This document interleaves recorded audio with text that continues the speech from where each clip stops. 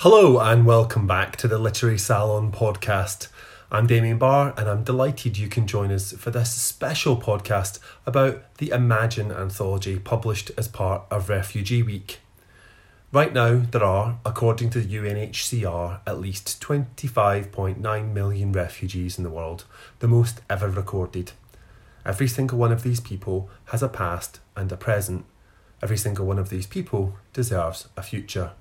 Every single one of these people has a story, and some of these feature in a bold new anthology called Imagine, and Salon is sharing some of them in this special episode. The Imagine anthology is a publishing collaboration between Counterpoint Arts and Visual Editions. It features poems, stories and essays from diverse voices including Edmund Duval, Himesh Patel, Dina Nayeri and Anita Sethi, among others. As I said, it's part of Refugee Week, which is a UK-wide festival celebrating the contributions, creativity and resilience of refugees. The authors have been asked to explore one thing they would most like to change about humanity's future, to consider making the invisible visible. Themes address global issues such as open borders, hunger, power and shame, as well as reflecting on how our everyday lives, taekwondo, beekeeping or our front door key have the potential to be life-changing.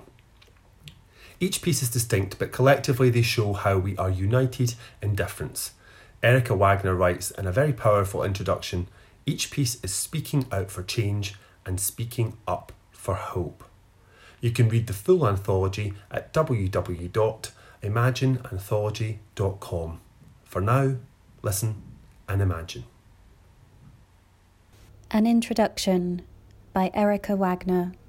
The title of Vesna Marek's essay in this collection encapsulates what we might imagine during and far beyond Refugee Week. We are all connected, she writes, in a piece which invites the reader to envision a world united rather than divided, and which demonstrates that this bond is not built by simply smoothing over what separates us. She quotes Audre Lorde. Difference is that raw and powerful connection from which our personal power is forged. Marek herself knows what it is to be a refugee. She was born in Mostar, Bosnia-Herzegovina, and left there at 16, fleeing the Bosnian War, which began in 1992. She is only one of the many voices in this anthology, speaking out for change, speaking up for hope, showing that we are united in our difference. Borders exist, by definition, to separate us from others, writes Gary Young. These are writers who break down borders.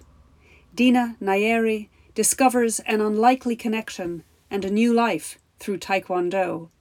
Taban Shoresh, having escaped Iraq with her family as a little girl, works to find what she calls her own superpower and succeeds. Rupi Kaur's poem sings with a voice that is the offspring of two countries colliding. Voices like these are needed now more than ever. According to UNHCR, the United Nations Refugee Agency, the total global refugee population is now at the highest level ever recorded, 25.9 million at the end of 2018. Persecution, conflict, violence, climate crisis, and human rights violations push individuals and families to take extreme risk and face terrible danger to find safety. Only rarely, in truth, do stories and images force us to confront the breadth and depth of this suffering in the world.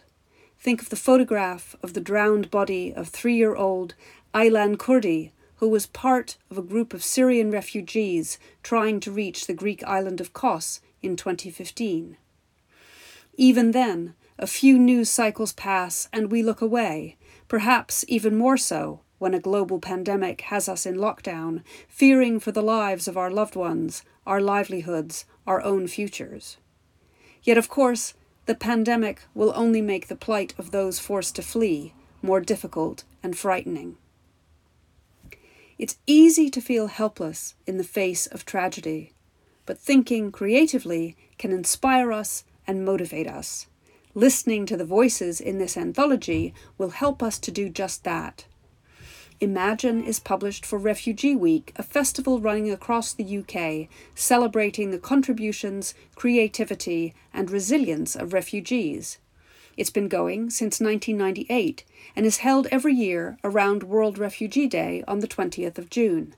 It is now a growing global movement too.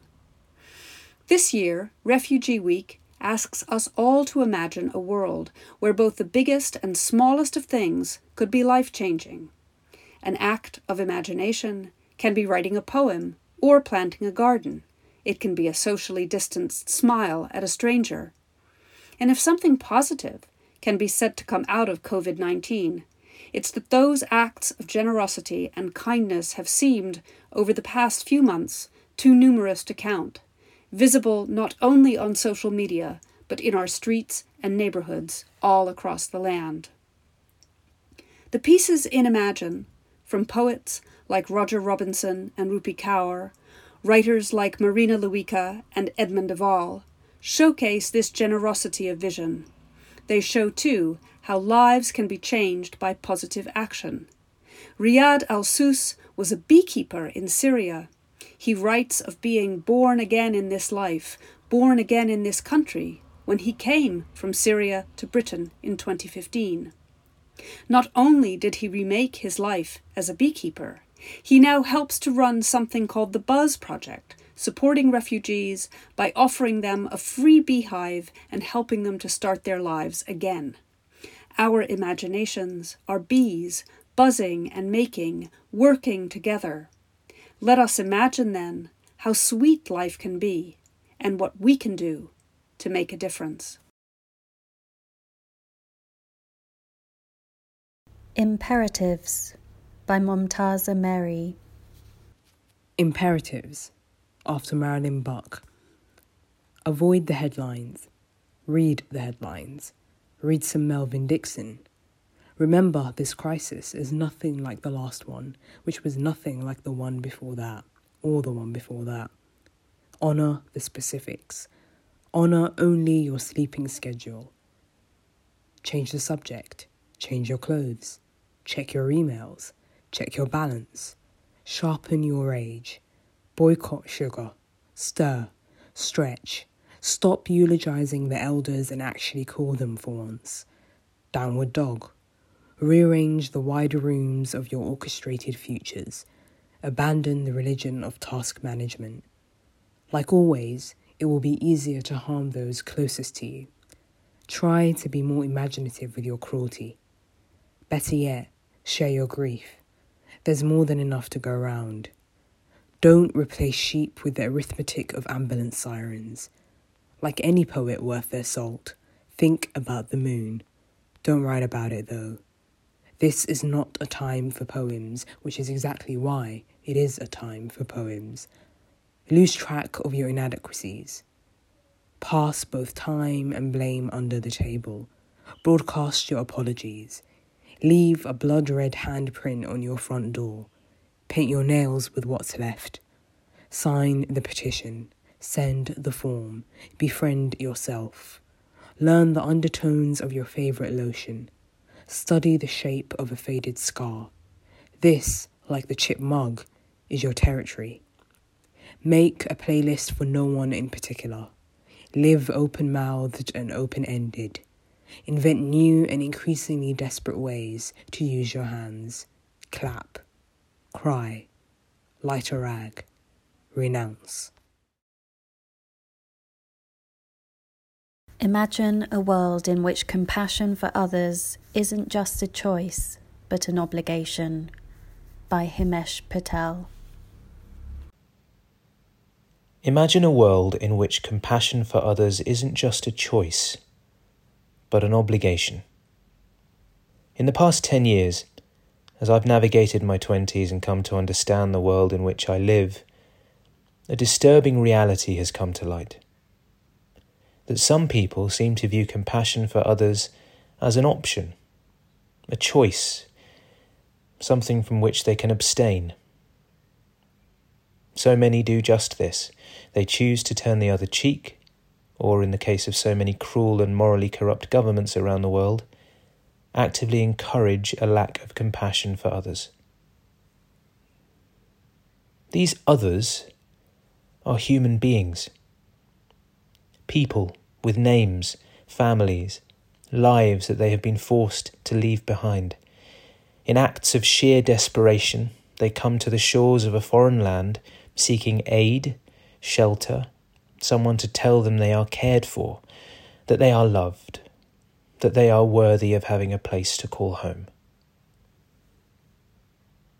Yet increasingly, a choice has been made by those in power to demonize these people, to use them as a scapegoat, to blame them for governmental greed and failure. Sadly, so many of us fall for this cheap trick. But I choose to hold on to hope. I hold on to the hope that with time and the hard work of so many empathic, selfless people, understanding will grow.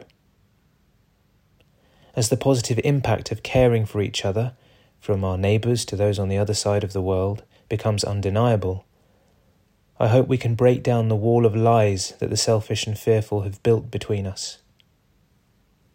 I hope we can decide that there is no option other than to care for each other, to look out for one another, to love without prejudice.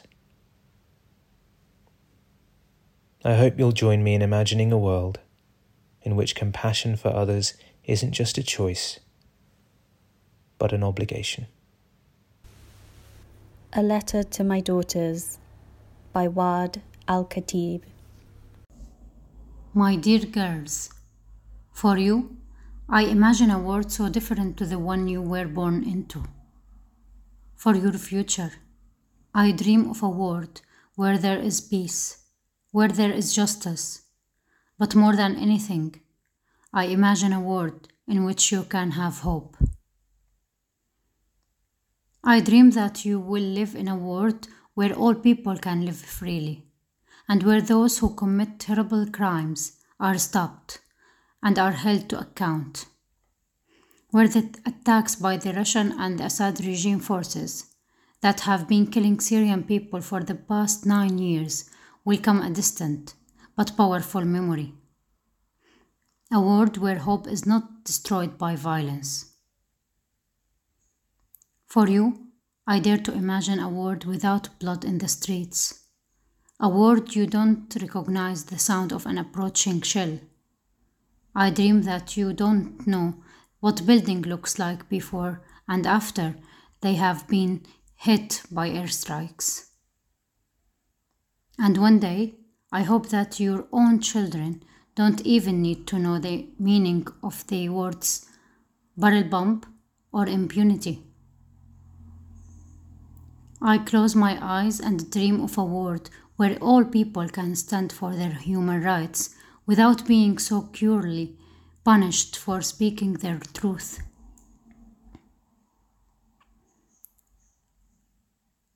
This may seem so easy to others to imagine, for people who already have that freedom now. It's not hard to picture such a world, but to me, this is as much of a dream landscape as the one in the fairy tales I read to you at bedtime. I imagine a world where your own stories, the one you will tell, are not just tales of how you wish to return to Aleppo, but that those hopes will have become a reality. And that's our greatest desire for freedom and democracy for Syria. The basic rights that we all fought so hard for will finally have become true. And you know, my girls, more than anything, I dream of a world in which you can understand why today your father and I say, we dare to dream and we will never regret dignity.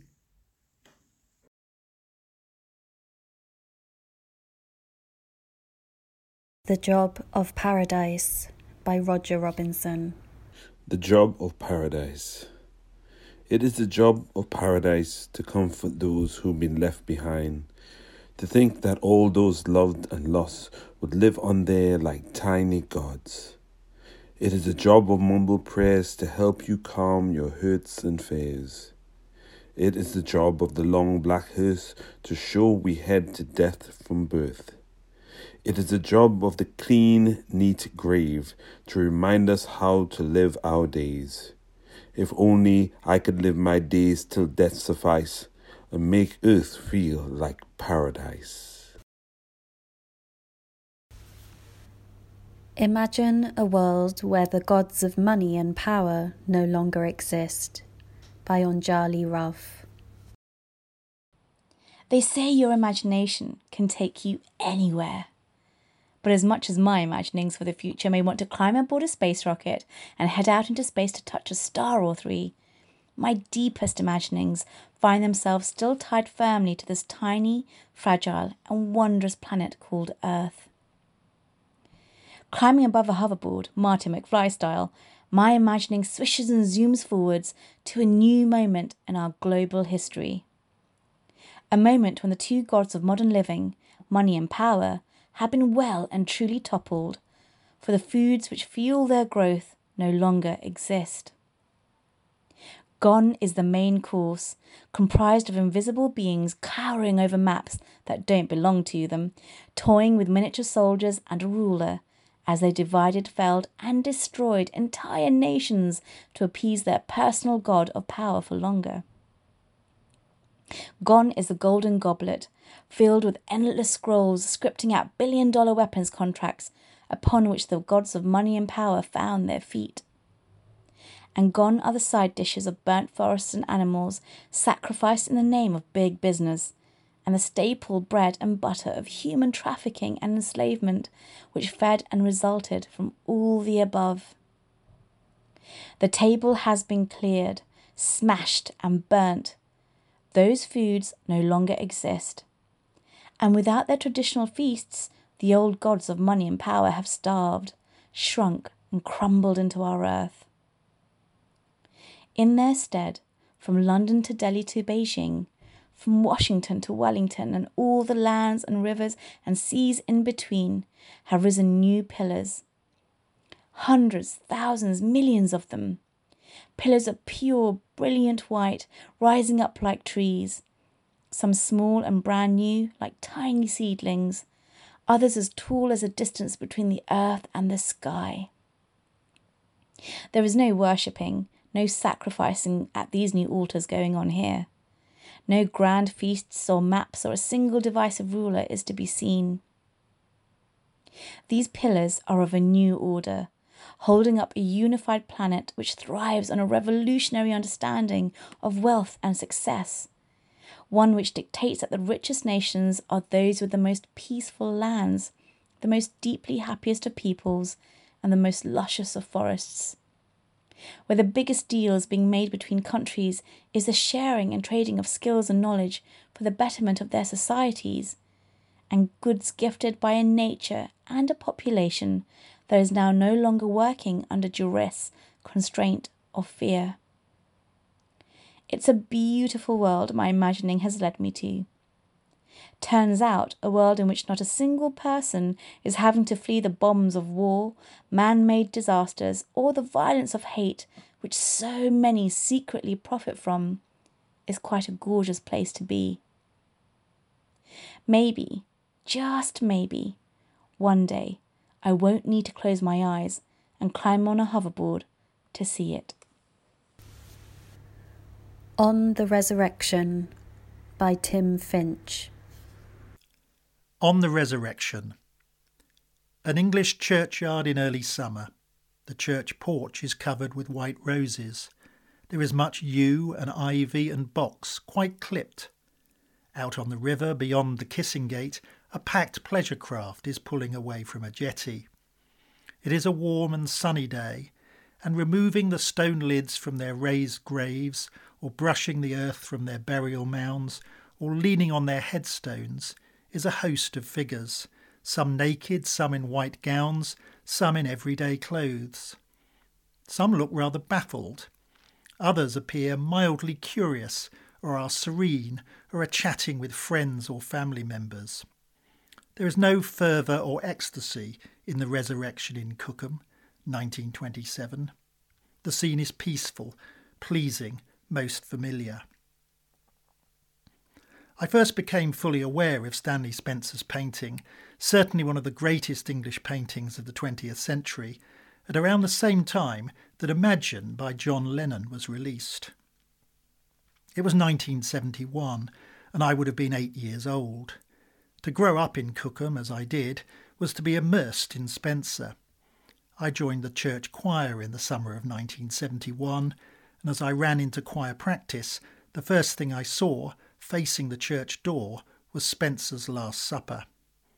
At the bottom of the High Street there was the Stanley Spencer Gallery, housed in the former Methodist Hall. I went to primary school with Spencer's grandson, John. My mother knew his daughter, Unity. There were many people in Cookham in those days who had known Spencer well, and a number of them featured in his greater paintings. Spencer died in 1959 in a hospital high above the Thames on the wooded escarpment that includes the Cliveden estate. I was born in the same hospital 3 years later. I must have seen the Resurrection in reproduction before 1971, but that year I went for the first time with my parents to the Tate Gallery, now Tate Britain, where the painting hangs. It made an impression on me, as it does on everyone who sees it, though I cannot claim I particularly liked the painting at that point. I have never liked Imagine. Imagine there's no heaven, it's easy if you try. Quite, far too easy. And having said let's not imagine heaven, Lennon then does go on to imagine it, his version of heaven on earth at least. And in words that are dashed off, trite, a list of off-the-shelf lefty bromides with a twist of hippie ship mysticism. Yes, don't get me started on how poor this song is. I hate the tune too. By contrast, Spencer in The Resurrection asks a much more interesting question. Imagine there is a heaven. And then, using the iconography and imagery of canonical religious art, he arrives at a humble place. Heaven is not on a plane of transcendence, but rooted in a sense of homecoming, or if you are lucky, like Spencer and me, home-staying. Spencer in his letters and his voluminous autobiographical writing often uses the words homely, cosy. As he lay dying in Cliveden Hospital, the vicar's wife, Rachel Westrop, read to him from one of his favourite books, The Wind in the Willows, which is also set in Cookham. I picture her reading the episode in which Mole visits his friend the water rat in his little home, with a bright fire in the parlour and an armchair in which Mole is planted, having been fetched a dressing gown and slippers, and supper is a most cheerful meal, and a most sleepy Mole is then escorted up to the best bedroom, where he soon lays his head on his pillow in great peace and contentment, as his new friend, the river, laps the sill of his window. One section of the Resurrection is more troubling than the rest. A patch of the churchyard to the left of the flower-covered porch is in shadow, in darkness. Lying in the earth there, as if in a mass grave, are dark figures. As they emerge, they are clearly black-skinned. This part of the painting is generally interpreted as symbolising that all of mankind will share in the promise of the resurrection. It chimes with a later painting called Love Among the Nations, 1935, of which Spencer wrote, "I have longed as usual to establish my union with those aspects of life which I feel are definitely with me and are not cut off by nationality. Love breaks down barriers." Back in the Resurrection, the black figures look, understandably, bewildered, even inconsolable, that heaven has turned out to be an English country churchyard. But I think Spencer can be forgiven, even applauded for his inclusive instincts, even if he ends up striking a duff note. And perhaps a better title would have been a less universalist one, A Resurrection. This is a vision that settled Spencer's soul and Sue's mind too. Of course it won't do for everyone. You might even like Imagine. We won't fall out over it. Imagine a world where every woman discovers the superpower within, by Taban Shoresh. I'd love every woman to discover the superpower within. It took me a long time to find my own personal superpower, but I believe it's in every woman and can emerge when you least expect it. I was a child of war, born during Saddam Hussein's Iraqi regime and imprisoned aged just 4. After escaping a plot to bury us alive, my family and I spent months in hiding, fleeing bombs and bullets at every turn. Even when we finally reached Iran on horseback, my father was on Hussein's hit list, suffered a near-fatal poisoning. He was flown to the UK by Amnesty International for treatment, but it was a year until we were reunited in London. So there I was, aged 6, a fresh-faced and bewildered refugee, burying away years of trauma and turmoil deep within. Unsurprisingly, those layers of suppressed pain rose to the surface in early adulthood. After getting engaged at 18, I married the following year and had my son at age 20. Sadly, my marriage was not the blissful union I dreamed of. It was a turbulent and abusive marriage, which stripped away my confidence. Though alive on the exterior, I felt hollow and dead inside. Perhaps, inevitably, it took a toll on my health. I developed preeclampsia in pregnancy and was later diagnosed with Crohn's disease, all while completing my university studies and adjusting to motherhood. Choosing to divorce was riddled with further angst. It wasn't accepted within the Kurdish culture and piled shame on my family. But I knew it was the right outcome, regardless of the threats I received from my husband. Leaving my marriage was the moment everything changed, and despite being broken and shattered to the core, I felt the inner me rising. It was an incredible force. My own superpower was telling me I really could change my path, and that a happier, more fulfilled life lay within my grasp. But I also recognised I'd need to channel huge, untapped courage to take ownership of my future. So that's exactly what I did. I spent a decade rebuilding my life, unpicking the pieces of the past trauma and unravelling the patterns of self-disbelief that had been programmed into me. Slowly, I felt my strength growing and a new resilience beginning to unfurl. As the feeling grew more powerful, I realised I wanted to share it with other women and girls and help them uncover their hidden strength too. This is why I established the Lotus Flower, a charity that supports women and girls impacted by conflict. Although they have suffered unimaginable ordeals, we provide the tools to rebuild their lives, and in 3 years, we've positively impacted the lives of 24,000 women and girls, which is remarkable given that I started the charity in my living room with virtually no money. More than ever, I wanted to show that a superpower lies inside every woman and girl. It's there, just waiting for the moment you finally feel ready to let it work its magic. Swallows by Tom Slay. I'm going to read a poem in 3 parts called Swallows. 1. No sudden stillness arrests the wind. The way their spread wing stasis turns the air to sundawn pediments, lifting them up like evidence that the invisible between us still holds sway. The future breathing right into our faces, lined with all that comes and goes, circling above us until they dive around our knees when they shear off down the shore current above the salt marsh. Scissor tails flexing as they bank and swerve in slats and panes of light, shattering around each feather's black chevrons, tense in the big whoosh, the tidal river foaming under the dike. 2. You could live your whole life and never see something like this. You could imagine you were dead, a stake of sunlight through your heart, but never would you approach this finality of sight. Wingtip to wingtip, catching the underdraft, keeping their distance as a form of equilibrium.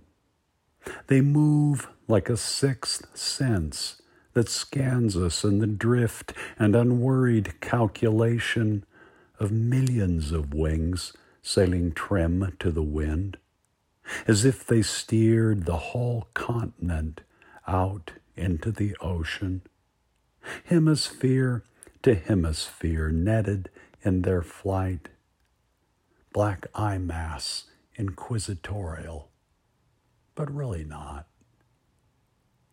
Hunger, dip, flirt, splash, flies caught and caught, gulped whole, shat out.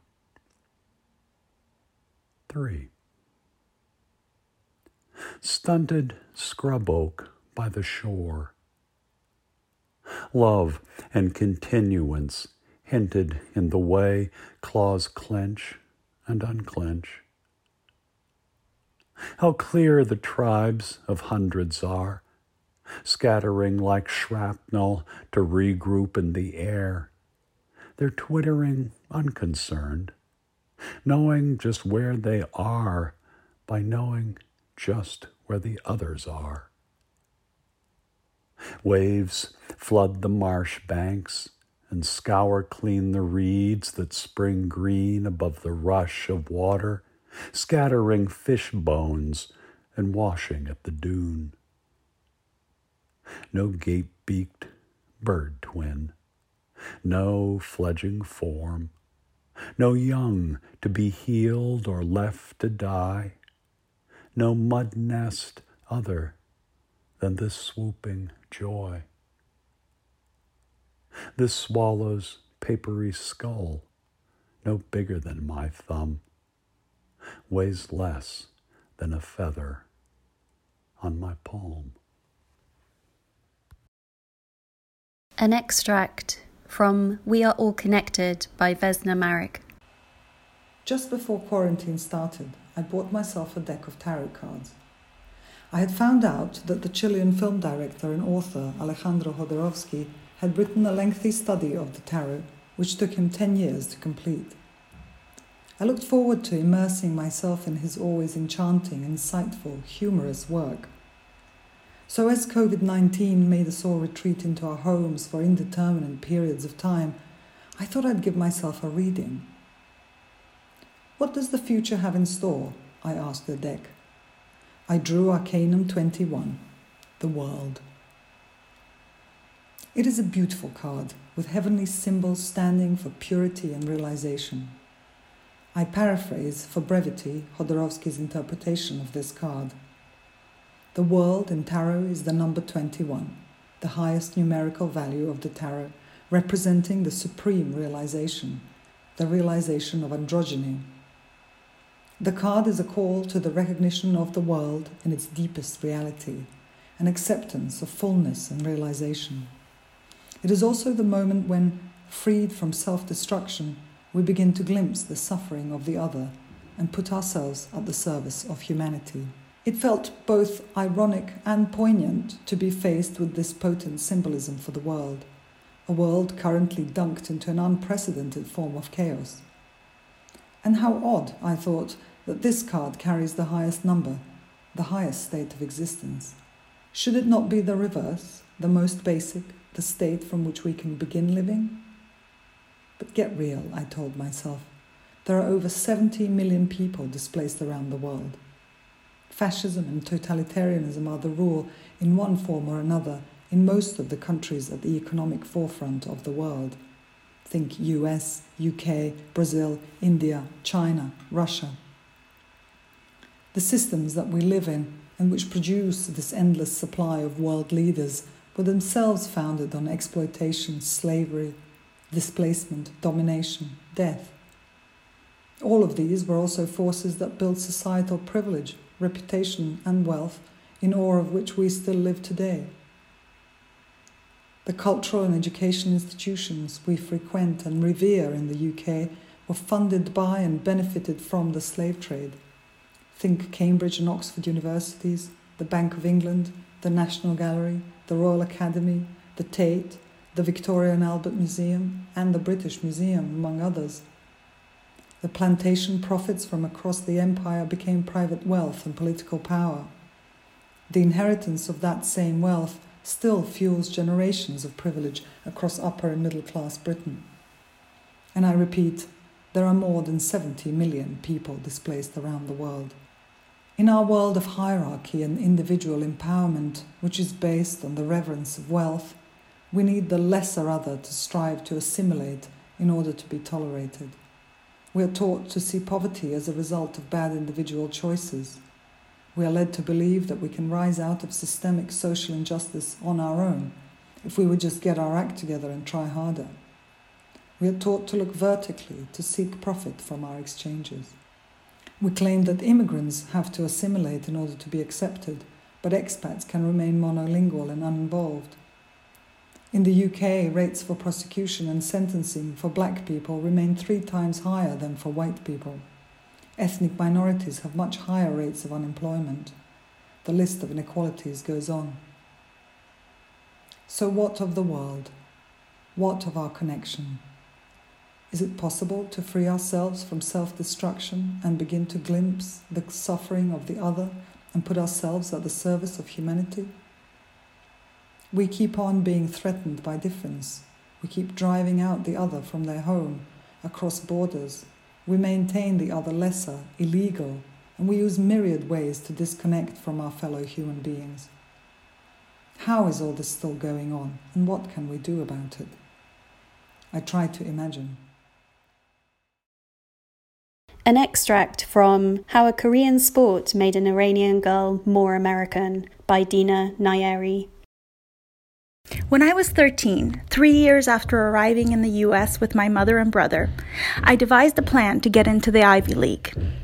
I was a refugee kid with no money, and I lived in Oklahoma, where university means Tulsa or Stillwater, or if you're smart, somewhere in Texas. My mother, who had been a doctor in Iran, was now a single parent working in a factory.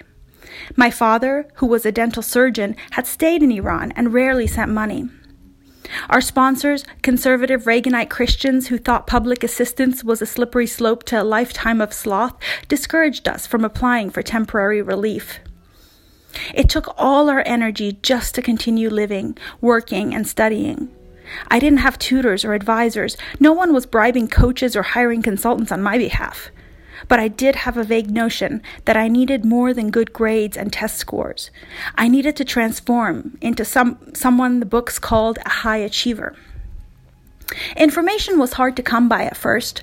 It was the 1990s, so whatever I knew about Harvard and Yale I got from 80s movies set in a muted and stylized 1950s for the super rich.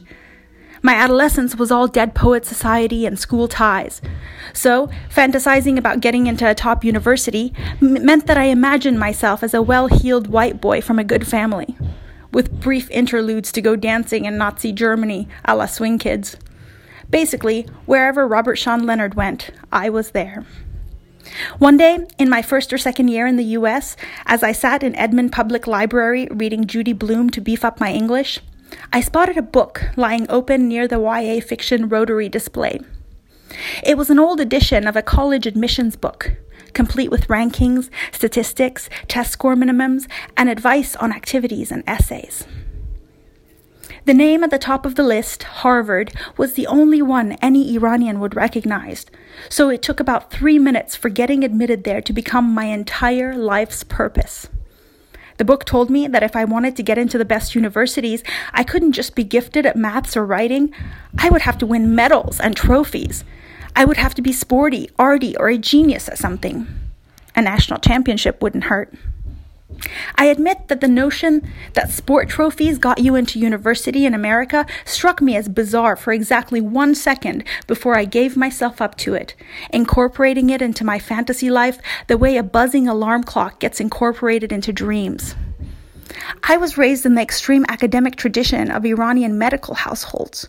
To get into Tehran University, my parents had beaten thousands of their peers in a daunting exam called the Concours. Still, this was the US, and so far everything had been weird. Iced tea and fruited yogurts, ground meat in a crunchy shell made of the same material as snack chips, people in commercials grinning about anal disease and heavy flow periods, a fitness show called Sit and Be Fit. I had learned to suspend disbelief and just roll with stuff.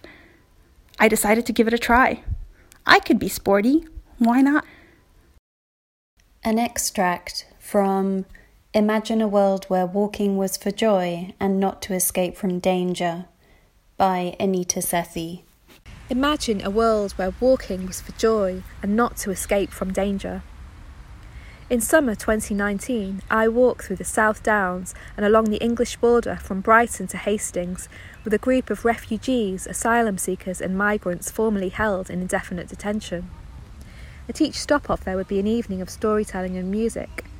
I had been invited by the Refugee Tales to host the Eastbourne event and suggested I also do the whole walk, along the way fundraising for the charity the Gatwick Detainees Welfare Group, of which the Refugee Tales is a part, each footstep aiming to walk towards a better future. The walk was purposefully towards the border, where the people I walked with had been detained, the theme of borders and border crossings reflected on throughout our journey. Walking for so many people is an act of necessity, walking to escape danger, to flee home seeking a safer life, yet often facing further danger and hostility. My walk along the border led us to imagine a world where walking could be an act of hope, of joy, and of community. The walk set off from Brighton, where we were welcomed by Caroline Lucas MP, co-leader of the Green Party, who gave a powerful speech before the walk set off. We need to continue pressurising the government to end the hostile environment, she said. More than anything, this is about ending indefinite detention. It's a scandal that in the 21st century we treat human beings in that way. She spoke of visiting Yarlswood Immigration Removal Centre, where people endure psychological torture, not knowing how long they will be held there.